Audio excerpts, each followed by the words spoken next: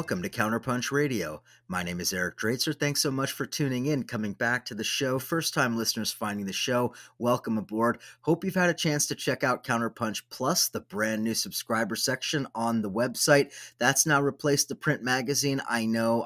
It's hard to see a long-time print publication be retired, but such is the reality of the modern media landscape, especially for the alternative media. And so we have to change with the times. And so although the print magazine has now been retired, Counterpunch Plus is now fully operational. That has all of the same columns, all of the great content, the great columnists, plus the guest contributors. And you'll also get additional content, including book reviews, cultural criticism, investigative pieces, a lot more on Counterpunch Plus, including some of my work, I believe. So please do go there. It's a great way to support Counterpunch. We've been around for more than 25 years. We plan on being around for at least another 25. That, of course, requires that we have the support of those people who really value independent journalism from the left, these kinds of critical perspectives that you get at Counterpunch. Go to the website. Please do become a subscriber. You can also support my work on Patreon, patreon.com/Eric Draitser. A lot more videos, essays, political commentaries, a whole lot more there. Really appreciate those of you who have done that as well. So I have thrown those things out there, and now I'm going to shift and ask you to focus your attention on another project which is about to be launched, which really does require some support as well. It's going to be a very, very important resource for all of us. Before I get to that, let me introduce the brains behind it. Mike Fox returns to Counterpunch Radio, I think for like the third or fourth time now. Mike is a multimedia journalist. He's the former editor of the NACLA Report on the Americas. His website, mfox.us, and most importantly, he is the mastermind behind the brand new, yet to be released but forthcoming podcast, Brazil on Fire. Go to Kickstarter, become a supporter, get this podcast produced. It's so critical to get insight analysis from the ground in Brazil during these times of fascist Bolsonaro reign. Mike has been there the whole time reporting on it. Mike's got a new podcast coming. Help him get that off the ground. Help him come to Counterpunch Radio. Mike, welcome back. Thanks so much, Eric.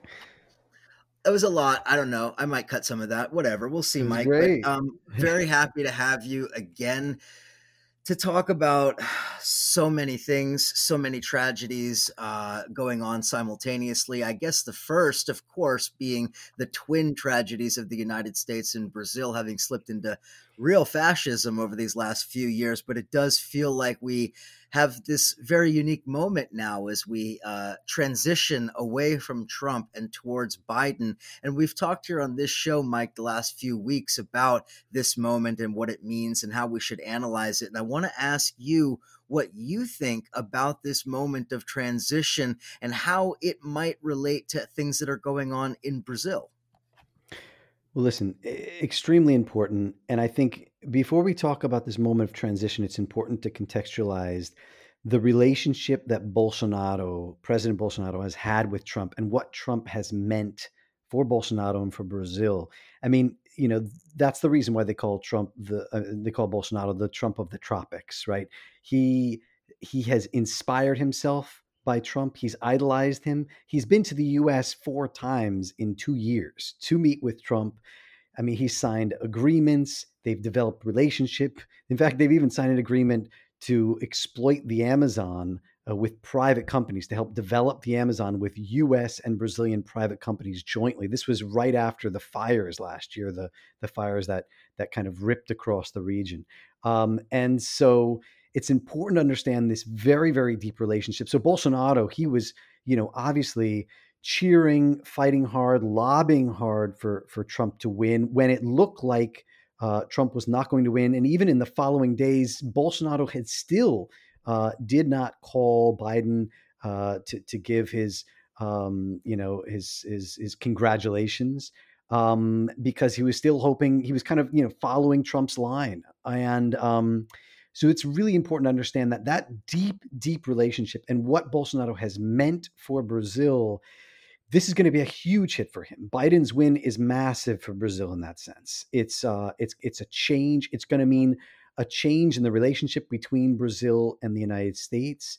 And even now, as Bolsonaro starts to shift in the direction of kind of accepting Biden's incoming presidency, he still doesn't like it. It's not a good thing for him because of what Trump has meant for him and what it might mean for Bolsonaro 2 years from now. I mean, I was reporting and interviewing a bunch of people ahead of time, political analysts as well, and many of them were saying, "Listen, Bolsonaro's election in many ways happened because of Trump's election, and now what we're seeing, everyone is looking to the United States with the U.S. election to see what may happen in Brazil in 2 years."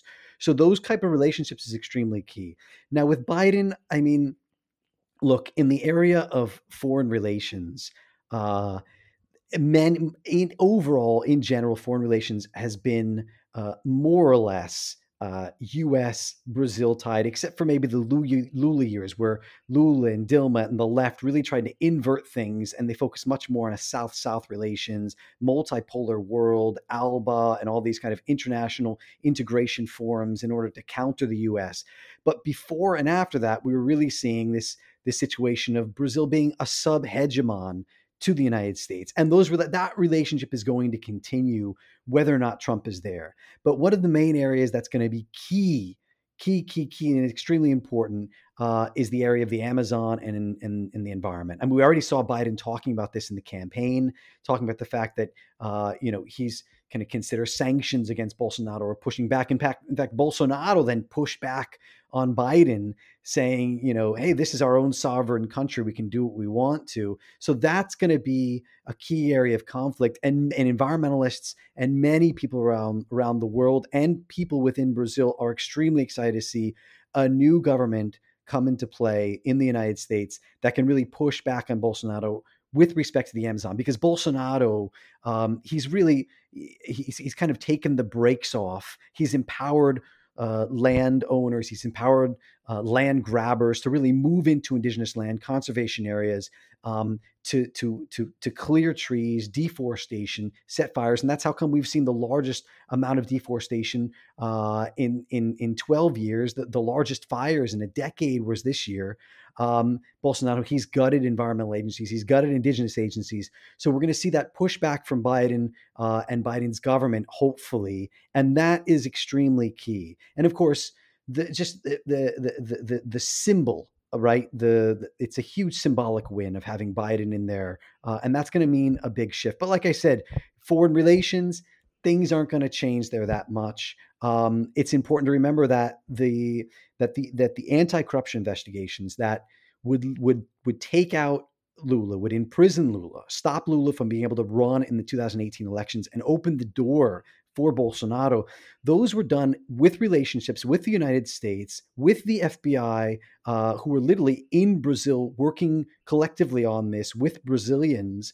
And that was done under Obama. That was done under Obama's watch. It was done when Biden was vice president, right? So in terms of that level of collaboration with Brazil, those things aren't necessarily going to change. One big question, and probably many of your listeners have not even heard of this, but just last year, Brazil and the United States signed agreements to permit the U.S. to use Brazil's satellite launch center in Alcântara, Maranhão, in northeastern Brazil. Now, I was there late last year because the problem is that if this deal goes through, and it already has, but if it's actually developed and actually is becomes concrete, it will likely lead to the eviction of hundreds of local traditional Black families called quilombos, who live on dozens and dozens of villages that are just outside the satellite launch center, and they're slated to be removed in order for the expansion of the satellite launch center. So there's a big question about what does that mean, and whether pressure can be put on the Biden administration to try and roll back that and that relationship, because of what this will mean for the Quilombo communities there. So there's a lot of questions that are still in play, but obviously this is a huge win for Brazilians on the left, progressives, and the fact that Biden won and Trump lost means that it increases the chances for a Bolsonaro defeat 2 years from now when we have the presidential elections in Brazil. There's obviously a lot more that can be said about Biden, what the Biden victory means, but Biden isn't the left, of course. Anybody who knows U.S. politics knows that, well, in the course of mainstream U.S. politics, there really is no left. But as far as Biden goes, he's a right winger. I mean, he's about as right wing as Democrats come. So when we're talking about Biden's victory, that's not exactly a victory of the left. And yet, Bolsonaro also does have to look to his left, and we have seen victories for the left very recently. Of course, we've talked about it on this show: the massive triumph in Bolivia, the victory of the left government there. Of course, the return of Evo Morales and the return of the movement for socialism there. The victory of the leftish forces and the leftish government in Argentina. So there does seem to be some movement on the left in Latin America as well. So can you speak? And then, of course, AMLO in Mexico, but that's questionable in its own way. But can you speak a little bit about the pressure now that Bolsonaro has on the left in the region? Well, this is really important because if you think about just 2 years ago when Bolsonaro came into power, when he was elected with 55% of the vote, um, like you said, Macri was in power in Argentina. They had very, very close relationships. Um, we saw the coup happen in Bolivia. Um, you had Chile, just seemed like it was par for the course with the right continuing with its neoliberal project that it's had since the Pinochet days. Um, and so yeah, it was definitely, I mean, Brazil, the region was on the ropes, and Bolsonaro's victory just pushed it that much more to the end. I think that's part of the reason why you had Bannon, Steve Bannon, pushing to develop his movement, his right wing movement in the region. In fact, he chose Bolsonaro's son to be the representative of his movement group in the region. So it was very concerning. And I think that's one of the most exciting things that we've seen just over the last years. You have the constitutional referendum in Chile, the massive protests, and now this push to really roll back the Pinochet neoliberal shock doctrine, that's been in place for, since the 1970s. Obviously, like you mentioned, Evo Morales, being able to come back home to Bolivia with Luis Arce was amazing victory in Bolivia. The loss of Macri, in Argentina.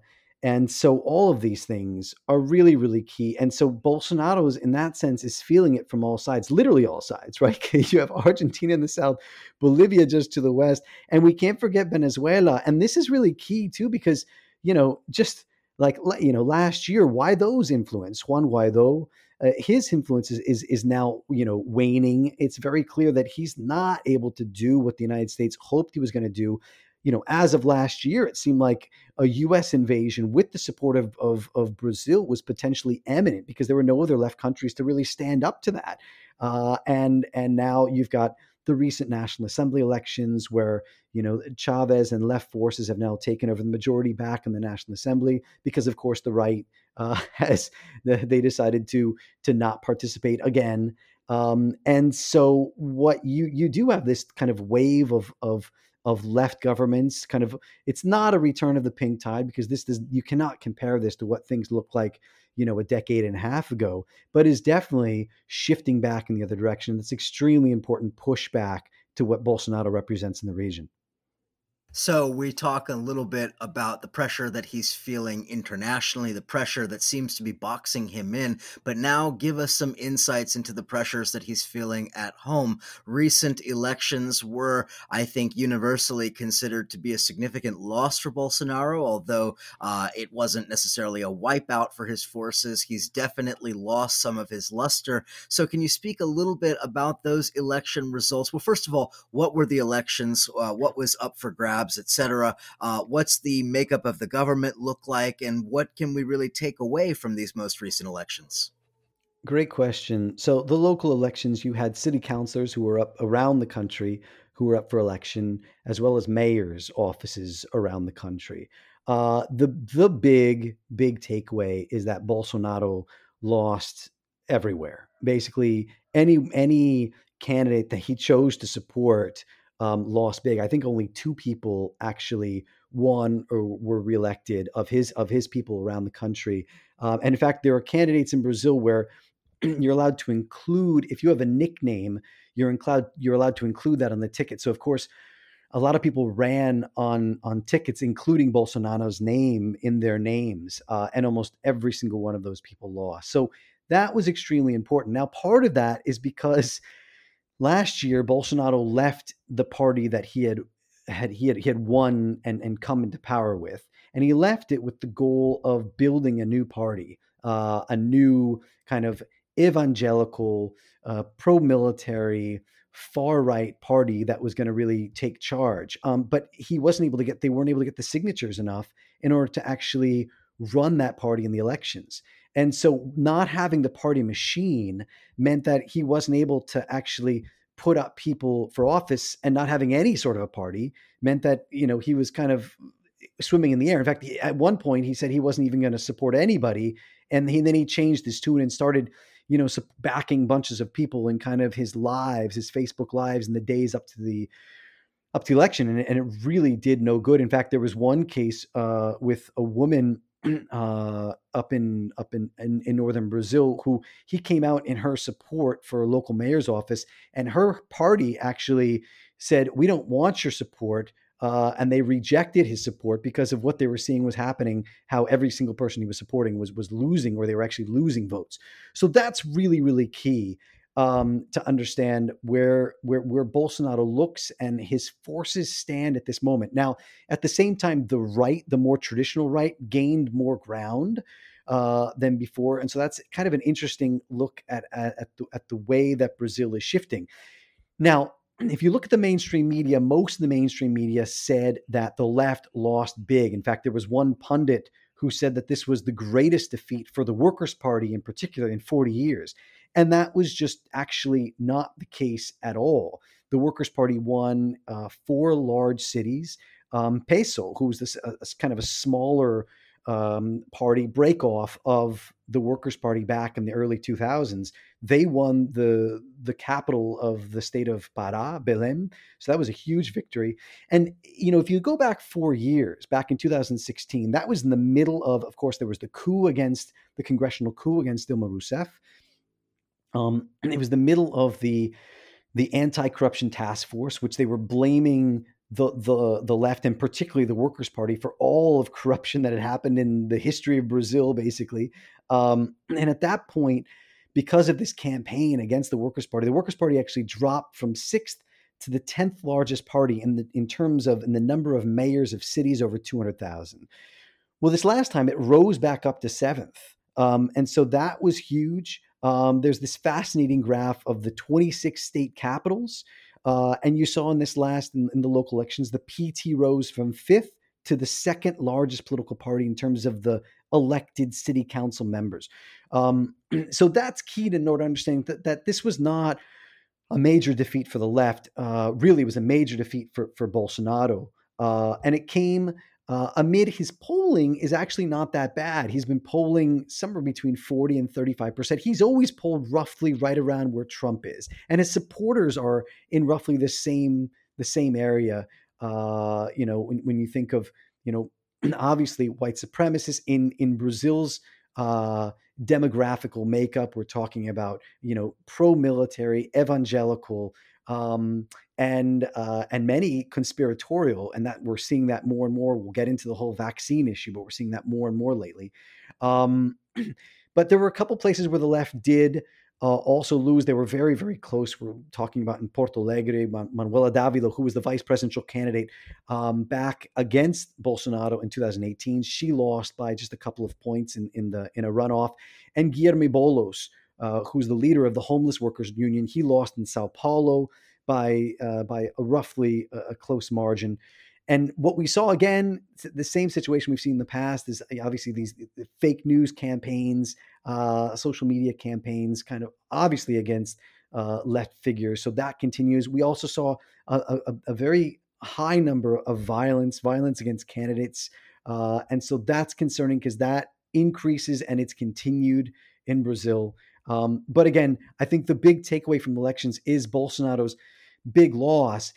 Now, what's interesting is at this point, after he's lost in these local elections, then his polling numbers dipped a little bit in recent days, and that's partially because of the fact that the so back at the very beginning of the coronavirus crisis, his government announced that they would be giving a monthly stipend to low wage workers, to informal sector workers, of roughly $100 a month, a little over $100 a month, and that would continue for several months. And so it continued until roughly August. Then it was decreased in half, and that runs out this month. And so most people are expecting his numbers to drop, to take a significant dive in kind of the first couple of weeks in January, unless he decides to continue with that stipend. Because, of course, coronavirus continues, and yet still people are not able to go out and work the way that they should be or would be in a normal economy. So things are not looking they're not looking that great for Bolsonaro at the moment. So many parallels between Brazil and the United States, obviously thinking about this coronavirus question, the economic hardship, the precarity of so many millions of Americans who are also dependent upon the politics surrounding stimulus checks and, all of that. But there are other parallels that I think are worth noting. And so I wanted to just ask you before we go to the break, if you could introduce for us what has happened recently in Brazil around Black Lives Matter, and specifically the most recent incident, let's call it the sort of George Floyd moment in Brazil. Tell us a little bit about what happened and what it sparked on the streets. Yeah, so this is key because people, there's this myth out there, this myth of racial democracy in Brazil, that um, since you had no official segregation policy like you had in the United States, then racism doesn't exist in Brazil. And that is a myth. It's completely a lie. It's institutionalized, it's ingrained. And what we saw this again just days after the first round election in Porto Alegre, which is the capital of the southernmost state. In fact, one interesting takeaway from the election was that for the first time in Porto Alegre's history, in the history of the city, you had a block of Black city council members be elected to Congress, a caucus of young Black radical city council members, 5 people. And so that was something that people were really, cheering about, celebrating this win in Porto Alegre. And just days later, you had a welder, father of 5. His name was João Alberto Silveira Freitas, 40-year-old, and he was beaten to death by 2 security officers, security guards, at a Carrefour supermarket in Porto Alegre.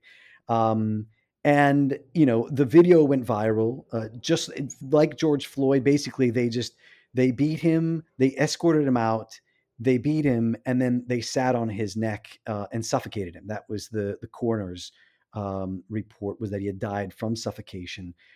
And Black Lives Matter protests exploded across the country, in Porto Alegre, Sao Paulo. Basically, these protests, they centered in Carrefour supermarkets, far and wide, really protesting kind of the policies of Carrefour, which it also has kind of a history of labor busting and also racist incidents.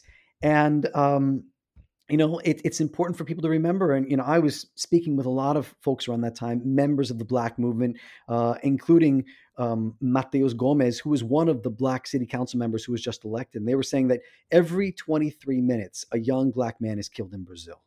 More than 50,000 young Black men and women are killed every year in Brazil.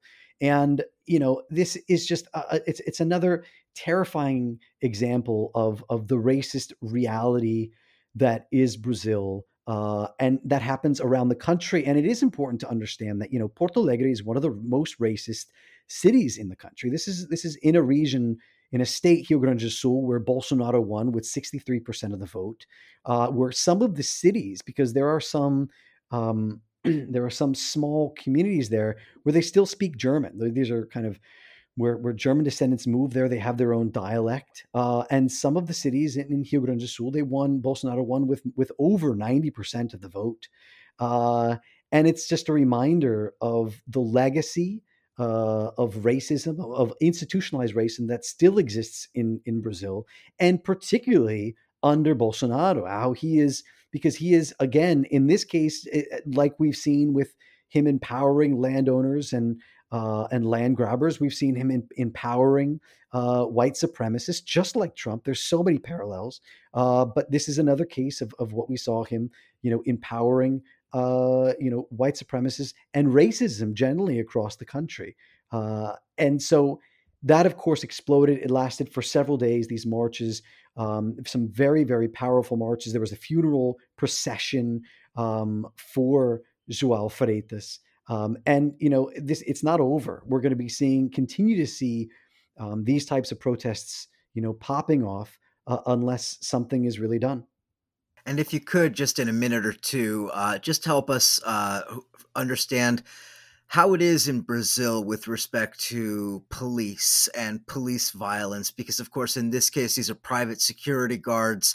You kind of detailed some of the history around this particular chain and, their use of private security. But in terms of broadly speaking through Brazil, I mean, is it as viciously militarized as the United States? Is it less so? How is it connected to the right wing, to the legacy of the dictatorship? Speak a little bit about law enforcement in Brazil. Well, it's absolutely viciously militarized. In fact, if you look back at Marielle Franco back in March of 2018, she was the young Black city councilwoman who was killed, assassinated in her car, as well as her driver. And her killing really popped off a massive Black Lives Matter movement around the country and around the world, demanding justice. And here we are, over 1,000 days later, and we still don't have justice. But many people, and we still don't know who it was that killed her or why, but many point to the fact that she was adamantly against the military intervention. So basically, what you have is obviously the favelas of Rio.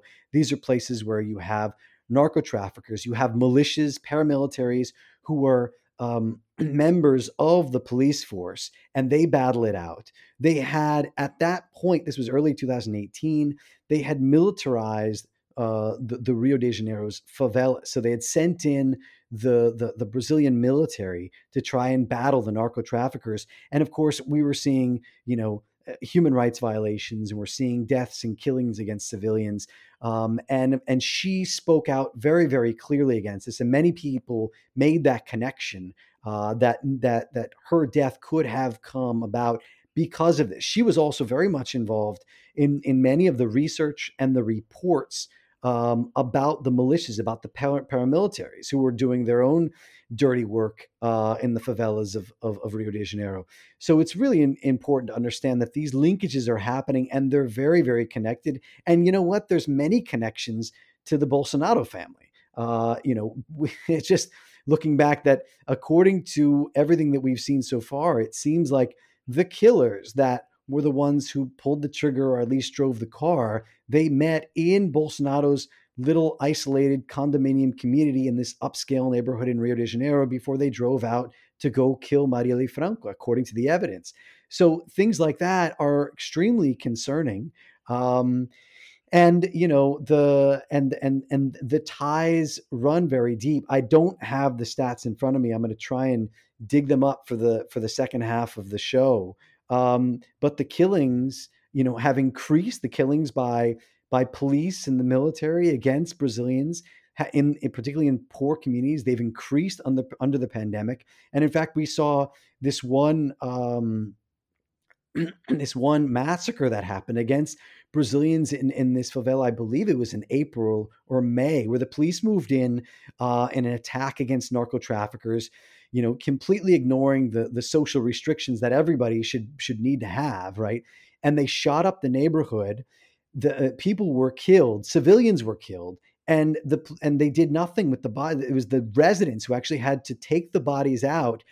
Despite the fact that we were in the middle of a pandemic and they should be socially isolating, they were the ones who actually had to deal with the bodies, and to clean up their neighborhoods. And so this is the type of thing that we've seen in Brazil, and so absolutely, it is ongoing. It is absolutely militaristic. And like I said, for the second half, I'm going to see if I can find the latest statistics on killings by the Brazilian police and military.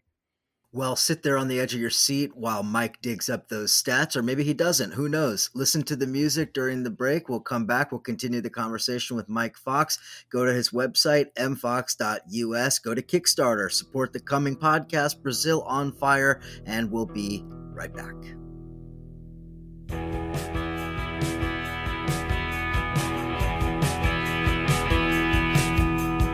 Once I had my heroes, once I had my dream, but all of that is changed now. They turn things inside out. Truth is not that comfortable, no.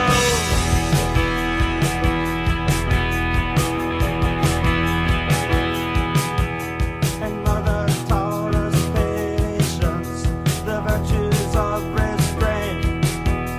And Father taught us boundaries. The always we must go. To find the secret promised us yet.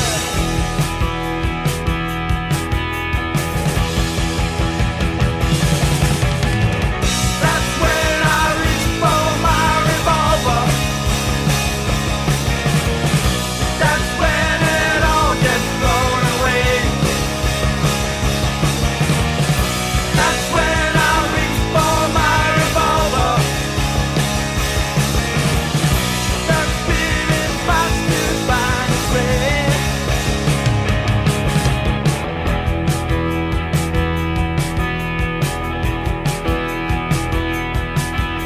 A friend of mine once told me his one and only aim to build a giant castle and hid inside his name.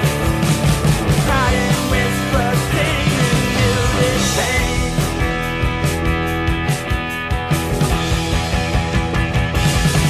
Yeah, that's when I reach for my revolver. That's when it all gets thrown away. That's when I reach for my revolver. The spirit fights to find its way.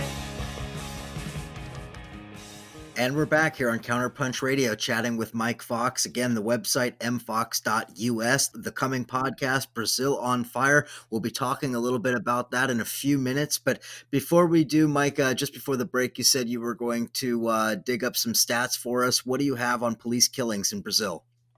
Yeah. So according to reports from September, you had 3,148 people were killed by police in the first half of the year alone throughout the country. And that's roughly 7% higher than the same period last year, despite the pandemic, despite the fact that people were actually socially isolating. So it's just a devastating number. And it is, I think, important to just add that at the same time as we've had this uptick in the number of police killings, you've also had an absolute increase in the number of evictions. And this has been widespread, and particularly in the state of Sao Paulo. But it's as if, and I did a story on this for PRI's The World. It's as if they've wanted to take advantage. The local governments and governors and cities have wanted to take advantage of the pandemic, the fact that people can't get out and protest, or didn't want to get out and protest, at least in the first few months, to just evict people as much as possible. And when I say evict people, there's evictions, obviously, for renters, and that is happening as well. But then there's evictions. I'm talking about evictions of entire communities.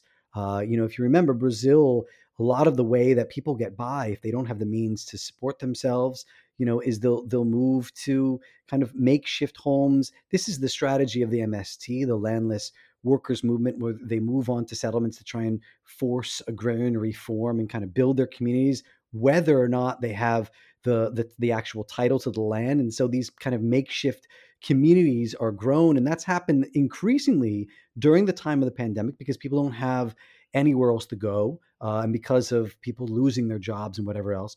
And so according to reports from a few months ago, the homeless People's Union and different groups say that the number of people in the streets has increased by 50% under the pandemic, and evictions, at least this was as of a couple of months ago, evictions had literally doubled under the pandemic. So extremely concerning figures just in the middle of the pandemic, as local officials are trying to take advantage of the fact that people were isolating, at least, and many people are still trying to isolate, to push back on local communities and social movements and whatnot. Well, you sort of anticipated my next question there, Mike, because that's precisely what I wanted to ask you about the coronavirus, how COVID is impacting Brazil. I mean, you've already kind of given us a little bit of a snapshot there, but widen the perspective for us. When did COVID really hit Brazil? We know, of course, Brazil is one of the worst cases in the world, along with the United States and maybe a few other countries. But how has it impacted Brazil? How has it proceeded? And how is it impacting the poor? How is it impacting those living in the favelas and those who don't have access to healthcare and things like this? So give us a little bit of an understanding of what it's like on the streets in Brazil in time of pandemic. Well, great question. And I think it's important to understand, first off, that Brazil, Bolsonaro, of course, being inspired by Trump, really looked to Trump as how he should run the response to the pandemic, which is essentially not run a response, right? And that's what we saw, was where Brazil has the means. It's important to understand Brazil has a universal healthcare system that is world renowned. And it's extremely important because of the high inequality in the country and the large, the huge number of poor. So without this universal healthcare system, really, Brazil would not have the ability to even try to weather the storm how it has. So that's extremely important, and this universal healthcare system has kept things from being worse than they could be. Brazil's also it is very, very good at combating infectious diseases. Remember that Brazil, it was ground zero for the Zika virus just a few years ago. It is totally accustomed to malaria outbreaks, dengue, chikungunya, these things. And so it has a very robust and very developed system at combating infectious diseases and viruses. And it even has a very good system in terms of tracking diseases and tracking cases of those diseases. But this has not been able, healthcare workers have done their best, but they have not been able to do it as adequately as possible because of the ineptitude, largely at the very top. The federal plan was never put into effect. There were, I believe, we shuffled through 3 health ministers in the very beginning months, and this was largely due to the fact that the other health ministers were not going to bow down to what Bolsonaro wanted, which was essentially reopen the economy, not have any sort of social isolation, and just get everyone back to work. And he said that continuously. In fact, I think it was after as soon as Brazil broke China's record for the number of dead from coronavirus, his response to a journalist was, so what? What do you want me to do about it? And he still has that same response. In fact, just a couple days ago, when I think it was when Brazil broke 180,000 deaths and the 7 million mark in terms of number of cases, his response was, "Boy, I didn't expect us to be looking so good at this point. Brazil, it's almost like we've normalized things. It's like everything is back to normal," which is a big concern, because at this point, our levels are, in terms of the number of cases and the number of dead, are right around where we were back in May, when things were really kicking off. And they're headed to be spiking. I mean, that's the direction we're headed into as we head into summer. And as as people are looking forward toward vacation, an idea of some sort of a lockdown is just not going to happen. And local officials don't want that to happen, and the hotels are packed and are rented out. And so we're going to see cases spiking like we haven't seen before. And local healthcare workers are very concerned about what this may mean, for the coming weeks and the coming months. In ICU units in many cities right now, Rio de Janeiro, Campo Bom, and many different places. And here in Florianopolis, where I'm based, are at roughly 90%. And they're increasing, and so these are major concerns for the country. Now, the coronavirus, it really took off in mid-March. So it's been interesting because Brazil's followed the United States roughly kind of 2 months behind, between a month and 2 months behind. So whatever happens in the United States, then Brazil sees it because of the fact that we're following very similar kind of pattern, because of the fact that our lack of a plan, has meant that Brazil is kind of in the exact same boat. And in fact, even the Bolsonaro saying that it's not that big of a deal. Bolsonaro's own championing of hydroxychloroquine and chloroquine, of course, the unproven anti-malarial drugs that Trump was also championing. It's just fascinating the intense parallels that we have with the United States and Brazil, and that it's extremely important to understand where things are right now. And we're seeing this again right now. Bolsonaro has already said he is not going to take a vaccine. He doesn't want a vaccine. Just today, the Supreme Court yesterday, the Supreme Court mandated the use that everyone must get a vaccine around the country. And his response was, well, where's our freedom? That's not going to happen. And in fact, his supporters, they went viral over social media, tweeting out, we need to Ukrainize, #Ukrainize Brazil, essentially implode the country, break it apart, and they have protests planned for just next week. So it's a complicated moment. Bolsonaro has been playing politics with coronavirus. We've seen those politics, him butting heads with local governors around the situation of social isolation measures way back in May, and then Brazil started to reopen back in June too early, and that's why cases continue to rise. And he's still butting heads with people now around the vaccines, which are supposed to start to roll out just next month. Now, of course, your question: how are the poor? How are the folks in the favelas, in the poorest communities, and in particular indigenous communities, weathering the storm? And it has not been easy. It's important to remember that although the universal healthcare system is universal, the better hospitals and the areas where that universal healthcare system is more robust is in the South. It is not in the North and the Northeast, where some of the poor communities are. It's definitely not indigenous communities, which are far toward the north and far from the major cities where they have the largest ICUs and the capabilities and whatnot. So that's been extremely complicated.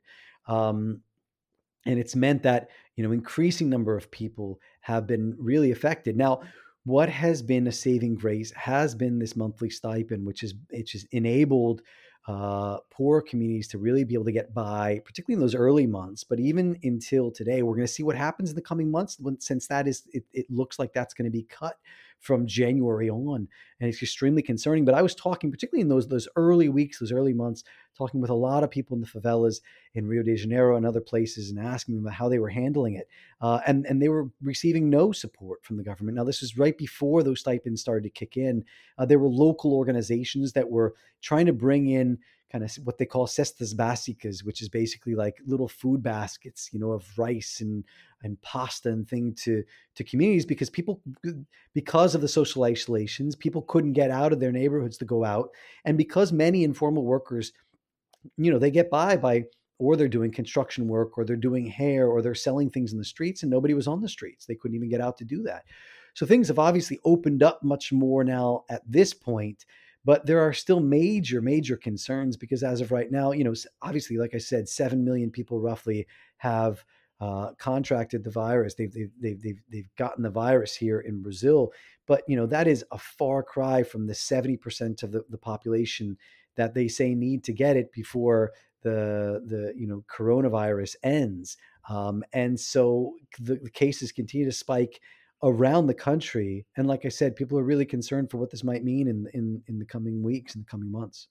We had heard reports that coronavirus was ravaging some of the indigenous communities, particularly some of those that are a bit more geographically isolated. I don't know how much truth there is to that. Maybe you could speak to that. But my question is really not so much about the virus ravaging indigenous communities, but about the landowners doing that. We've heard continued reports of escalating violence against indigenous communities, including some of the leaders of those communities, particularly those who have challenged the landowners, who obviously have the backing of Bolsonaro. Of course, targeted assassinations, the impunity around those kind of assassinations. This is a long and painful story that is ongoing in Brazil. So, can you speak a little bit about the killings of the indigenous community leaders and some of the other people in leadership positions, how that is proceeding, whether the coronavirus has slowed that down, escalated it? What is the story there? Well, what we've seen in the Amazon, uh, and what has been the most concerning is the fact that, like you said, it's almost as if there's a triple or quadruple attack on the indigenous communities. So obviously there's coronavirus, which has been even more of a concern for the indigenous communities because of the lack of resistance that they have to diseases like this and illnesses like this. There's the attack on their lands from the fires. There's the attack on their own kind of respiratory systems, because even if they're not the fires, then there's then this uptick in recent months because of the smoke. So this uptick in the amount of respiratory illnesses of indigenous communities. And of course, there's the attack, like you said, of the encroachment on indigenous communities, particularly in the Amazon. Much of the deforestation that we've seen, and much of the fires that we saw this last year, has been on indigenous communities, and that's very, very, very concerning. In fact, I've been in touch with many of these communities for reporting that I've done, but one in particular is the Caripuna, which is the far western, in far kind of western Amazon of Rondônia, and they sent me pictures. The chief there sent me pictures of many areas in his territory, and basically his territory was completely intact as of just a few years ago. They started to see land invasions happen starting, say, 4 or 5 years ago. But then with the government of Bolsonaro, it really took this uptick as land, like, you know, not just, as illegal land grabbers moved into their land, loggers moved into their land and started really reaping areas. And the problem is that many of these indigenous territories are so big that they can't monitor the whole thing. They can't be at all spots. And even if they could, it's dangerous because these are small, at least the Caripuna, there aren't that many Caripuna left. We're talking about, they have a total in the village that he lives in, less than 100 people. And so it's dangerous for them to be out trying to defend their own land, although they have. But so the areas that these people have moved into on are the outskirts where they can't necessarily be all the time. And he sent me some drone footage, which is just devastating, because if you look at satellite imagery of his territory, just a few years ago, it was just all green, the entire thing. You can see where roads and things had moved in nearby. But now it's pot-marked. And the satellite images, you can see it's almost as if little square areas were just cut out. And just to explain the fires, the way the fires work is that you don't just set a fire in the Amazon and it burns. You have to go in, you cut down the forest in those areas, you let that dry during the dry season, and then you go back and set the fire. That's how the fires are set. And that's how come we knew that this was going to be the highest year of fires way back in July, June even. I was doing reporting, and we knew that this was going to be the highest year for fires in more than a decade. And that's because it was the highest that we had seen, the most amount of deforestation in a decade. So the fact that that deforestation was there, we knew that it was sitting there, and that's when people were going to move on and set those fires. So absolutely, and this is extremely dangerous. For, like you mentioned, we've seen assassinations, we've seen killings. So people's lives, have been, at risk. And at the same time, the government has not been there to protect them because, of course, the Bolsonaro government has been gutting the indigenous agencies. It's been gutting the environmental agencies. It has not been protecting indigenous communities or being out there to protect those indigenous communities from having illegal land grabbers moving in. Because these are the people that these are Bolsonaro supporters. These are people that he's supporting. So we've had this juxtaposition where the lack of government representatives, to be able to protect these indigenous communities, has meant that these indigenous areas have been that much more open during coronavirus. And the fact there has been less people to be there to pay testimony and to witness and to document cases of illegal land grabs and what's not. Because of the coronavirus, it's really opened the doors for these communities to move in more and more. And we've seen that in many, many indigenous communities across the Amazon. So that's extremely concerning. And yes, of course, the coronavirus has been lethal for indigenous communities. Now, one tiny glimmer, this bright spot, if there is any, is the fact that many indigenous leaders that I've spoken with says that their communities have been returning to their traditional medicine and really depending on their traditional medicine to help protect them from coronavirus, to help increase their immune system, to help cure themselves. They say they have absolutely been cured by their traditional medicine. And much of this traditional medicine is not available. I mean, these are things that they know from because their ancestors have lived in those areas for thousands of years. What is also fascinating is it's not only happened in Brazil, but I've been interviewing people in Ecuador and the Ecuadorian Amazon, and very similar situation in the Ecuadorian Amazon where people have been returning to their traditional medicine. So that has been kind of this one hope, an exciting movement, but it's come at the same time as they have lost all of these elders. And with the loss of these elders, they've been taking with them kind of their own ancestral knowledge. And so it's been a very, very complicated moment for Native communities here in Brazil. Absolutely fascinating. We could do a whole hour just discussing that issue, but we are running out of time. So, Mike, I want to switch gears a little bit and ask you, I want to get an update on what's going on with Lula, what's going on with Sergio Moro, and all of the cast of characters around the 2016, parliamentary coup that deposed the Workers' Party from power. But I guess what I'd really like to ask you to do is to help those of our listeners who maybe are not up to speed on all of that, on Lava Jato and the whole scandal and the conspiracy and Temer and the entire cast of characters. So I'm going to ask a really big favor of you, Mike, and could you try to jam all of that into the smallest nutshell possible, help bring everybody up to speed, and then give us the update on what's going on with Sergio Moro and Lula? Oh boy, here we go. I'll do my best. Well, the first most important thing is that Lula, of course, he was released from prison late last year. He was not released because they threw out the case against him, but he was released because the Supreme Court ruled that people could not be held in prison while they still had appeals left to be used. Listeners, we're talking about former president of Brazil, Lula. Go ahead. Exactly. Thank you very much. The most important thing is the fact that we've seen there has been more of these cases. So the same thing that happened in the case of the impeachment of Dilma Rousseff, what you had with Lula and the cases against Lula is basically Judge Sergio Moro and the anti-corruption task force throwing up possible corruption allegations and charges against Lula to see what would stick, right?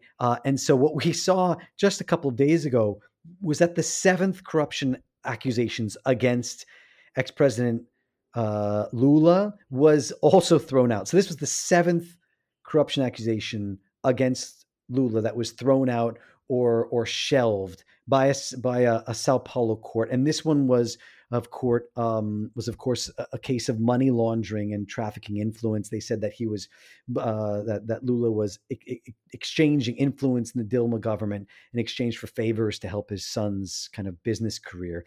The judge said there was no proof. It was all based off on plea bargain testimony with the heads of the construction company Odebrecht, and so he tossed that out. Now it's important to understand that all of the cases against Lula, they are rooted in plea bargain testimony. Even the case, the corruption charge that Judge Sergio Moro sent Lula to jail for, in which he served for 580 days. There was never any material evidence. It was all based on plea bargain testimony. And this is extremely concerning because that judge, Sergio Moro, was it was extremely biased judge. And this is very clear by several things. First off, I think we talked about this late last year, was when the Intercept, Vaza Jato, they released all of these telegram messages from members of the anti-corruption task force showing Judge Sergio Moro's own complicity and his own bias. He was actually helping the prosecution at the same time as he was pretending to be an independent judge. And in fact, what we saw just last week was a situation where the Supreme Court actually threw out testimony from Dilma's former chief of staff. Of course, that was President Dilma, former chief of staff. And this testimony had been used against Lula. This was another one of these situations against Lula in a different case, plea bargain testimony. And they tossed it out because Judge Sergio Moro had released this testimony just a couple of days before the first round elections in 2018 in order to try and hurt the left's chances of returning back to power. Now, there's a little bit of a context here. Judge Sergio Moro, who, if you remember, after Bolsonaro won the election in 2018, Bolsonaro invited Judge Sergio Moro, who had jailed Lula, to join him as his justice minister, which he did. He remained there for a period of time before he fell out over issues and conflicts of, he said that Bolsonaro was trying to politically influence the federal police for his own personal benefit. And so he left, he resigned. Now he's just taken a new job with a U.S. company. And this is where things get really, really complicated. This U.S. company, it's called Alvarez and Marshall. It's a consulting firm. And this consulting firm just shows this conflict of interest and the biasness that is at the root of Sergio Moro itself. They now oversee Odebrecht. Odebrecht was one of the largest Brazilian construction firm. Now, this construction firm had contracts all over Latin America, and this construction firm, it was kind of the root of the anti-corruption case, right? In fact, it's been used in anti-corruption cases kind of all around because of bribery and peddling and things like that. Well, now Moro has now taken a job as a director at Alvarez and Marshall, which is the U.S. consulting firm overseeing Odebrecht now. Odebrecht, of course, was run into the ground by the anti-corruption task force, by Sergio Moro, and it declared bankruptcy just last year. So it just shows, in fact, the Brazilian Bar Association came out a couple of weeks ago and said that Moro would not be allowed to actually defend or practice law at Alvarez and Marshall because of a conflict of interest. So it's extremely complicated. Of course, there's also, Moro has deep, deep ties with the United States.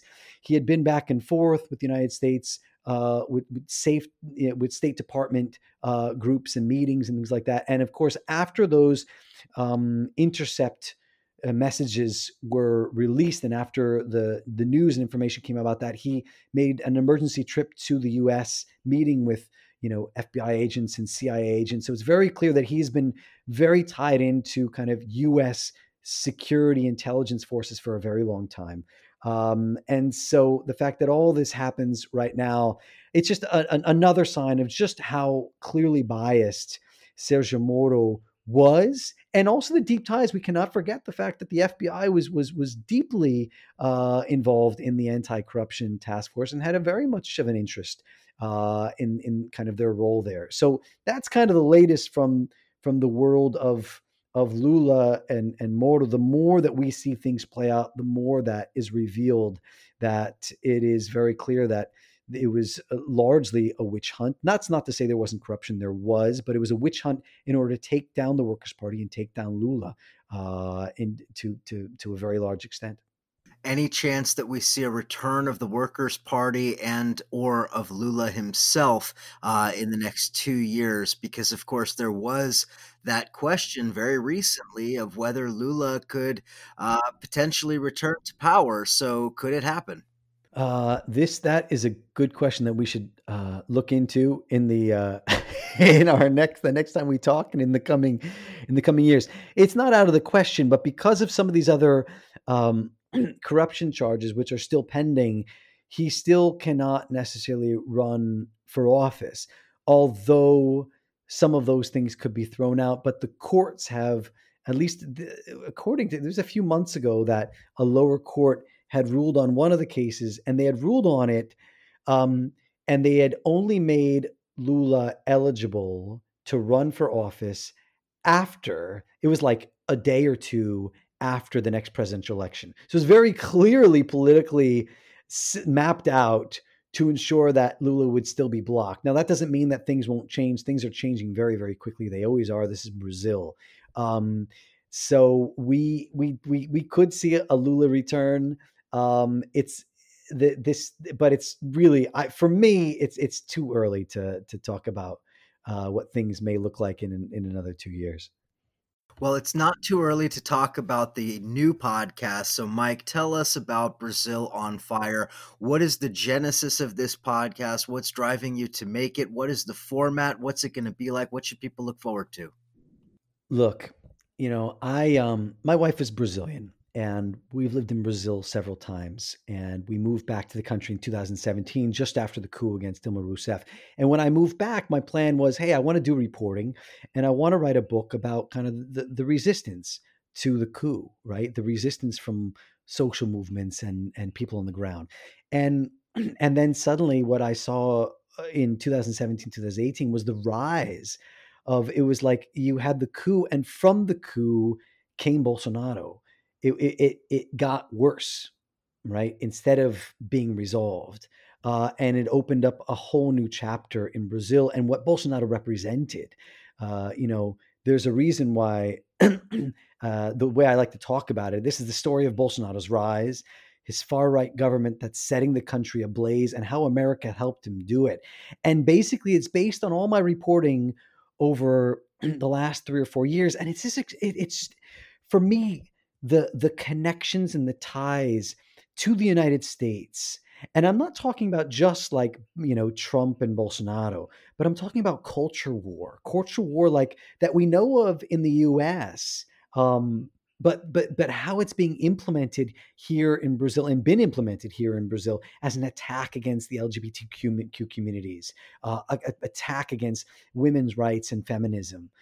It's almost as if every layer of the left, there was a very clear and intentional attack on those areas in order to take down the left as much as possible. Well, obviously, workers' rights. We've seen that under the Bolsonaro government, with the Social Security reform, the pension reform that was passed under Bolsonaro, and the labor reform that was passed under Michel Temer just before. This rollback of rights, this rollback of labor rights, all intentioned in order to really roll the left back around the country.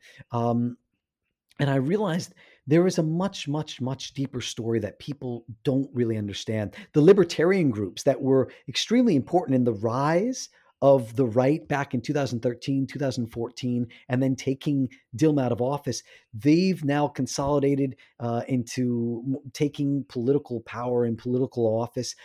They're like youth supporters, have their own YouTube channels. The evangelical movement is extremely powerful, and they're growing more. They now represent roughly a quarter of the country, and they continue to rise in terms of those numbers. And what the thing is that I have had this privileged chance to be at key moments over the last few years. I was in front of Bolsonaro's house with his supporters on the night that he won. I was in Sao Paulo when Lula holed himself up in the union offices there when he was ordered to turn himself in to be jailed, and he said, I'm not going to do it, and he held out for over 48 hours, and then he was sailed to Curitiba, and I was there when the helicopter arrived. I was in Alcântara with local Quilombola Black traditional communities in the north who are of course fighting the expansion of this satellite launch center with the United States. I've been in the Amazon. I've been all up and down around the country. I've been with Bolsonaro supporters in the south, and I was in the evangelical church where the preacher, the pastor of that church, is the one who married Bolsonaro in his last wedding. And I was even in the town, the birthplace of Brazilian Nazism.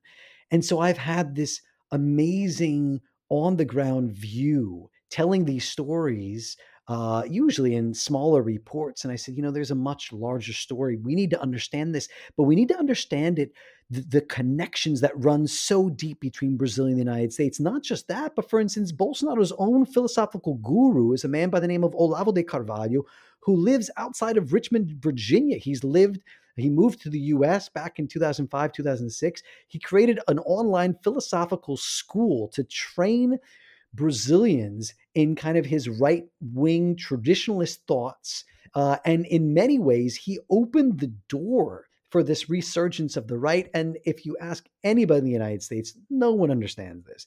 And so my plan with this podcast is to take listeners on a journey. It's going to be audio rich. It's going to be investigative. I want to take you on a journey, and it's going to start from right before Bolsonaro's election with this rise of attacks and right-wing violence, white supremacist violence against the left and against Black communities and LGBTQ. And we're going to move on throughout, kind of chronological, but also sidestepping across what all this looks like. What does the legacy of the dictatorship mean for Bolsonaro right now? You have to remember, Bolsonaro was a military captain under the dictatorship. And he is somebody who has, he's always come out in support of the dictatorship. In fact, on the day of Dilma's impeachment, he was a congressman at the time. He voted to impeach Dilma. And at the time, he did that in honor of one of the few Brazilian military officers who was actually convicted of torture, convicted of crimes against humanity. And if you remember, Dilma Rousseff herself was tortured under the dictatorship. So these things we need to understand. We need to understand who Bolsonaro is and these deep connections with the United States, because the culture war, in many ways, that's been imported. The connections with the United States, Steve Bannon, the relationships, what does that look like? These are things that I've been seeing very, very close, and had very intimate conversations with a lot of people on the ground.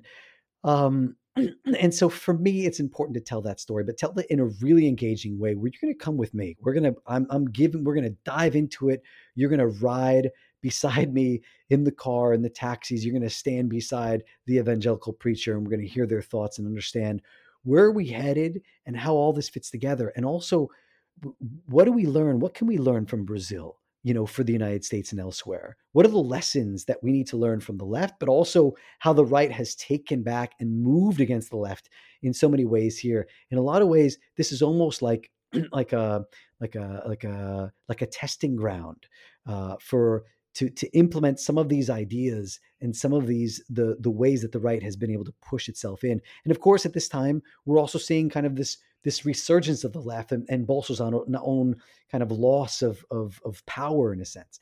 So it's extremely exciting for me. I've been, originally I wanted to do this as a book. And then I realized maybe 5 or 6 months ago that it had to be done as a podcast because I have all this insane and amazing audio, but that I couldn't do it on my own.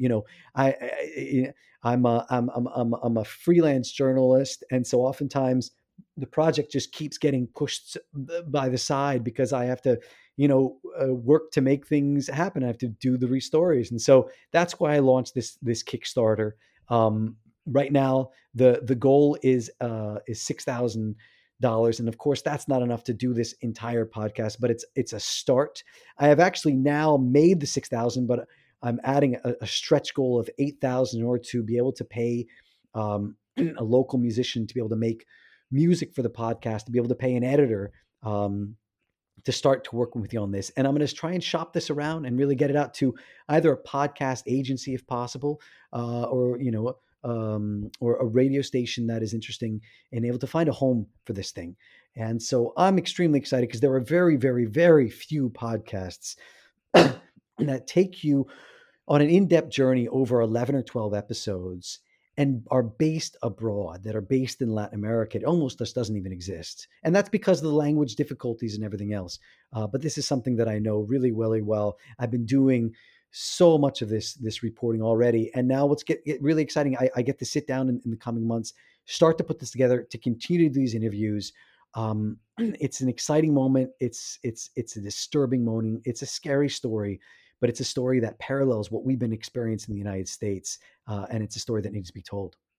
Absolutely. Congratulations on the new podcast. Listeners, go to Kickstarter, support Brazil on Fire. Mike is one of the best journalists in Latin America. He, of course, has his finger on the pulse of everything going on in Brazil, as you've heard in our conversation today.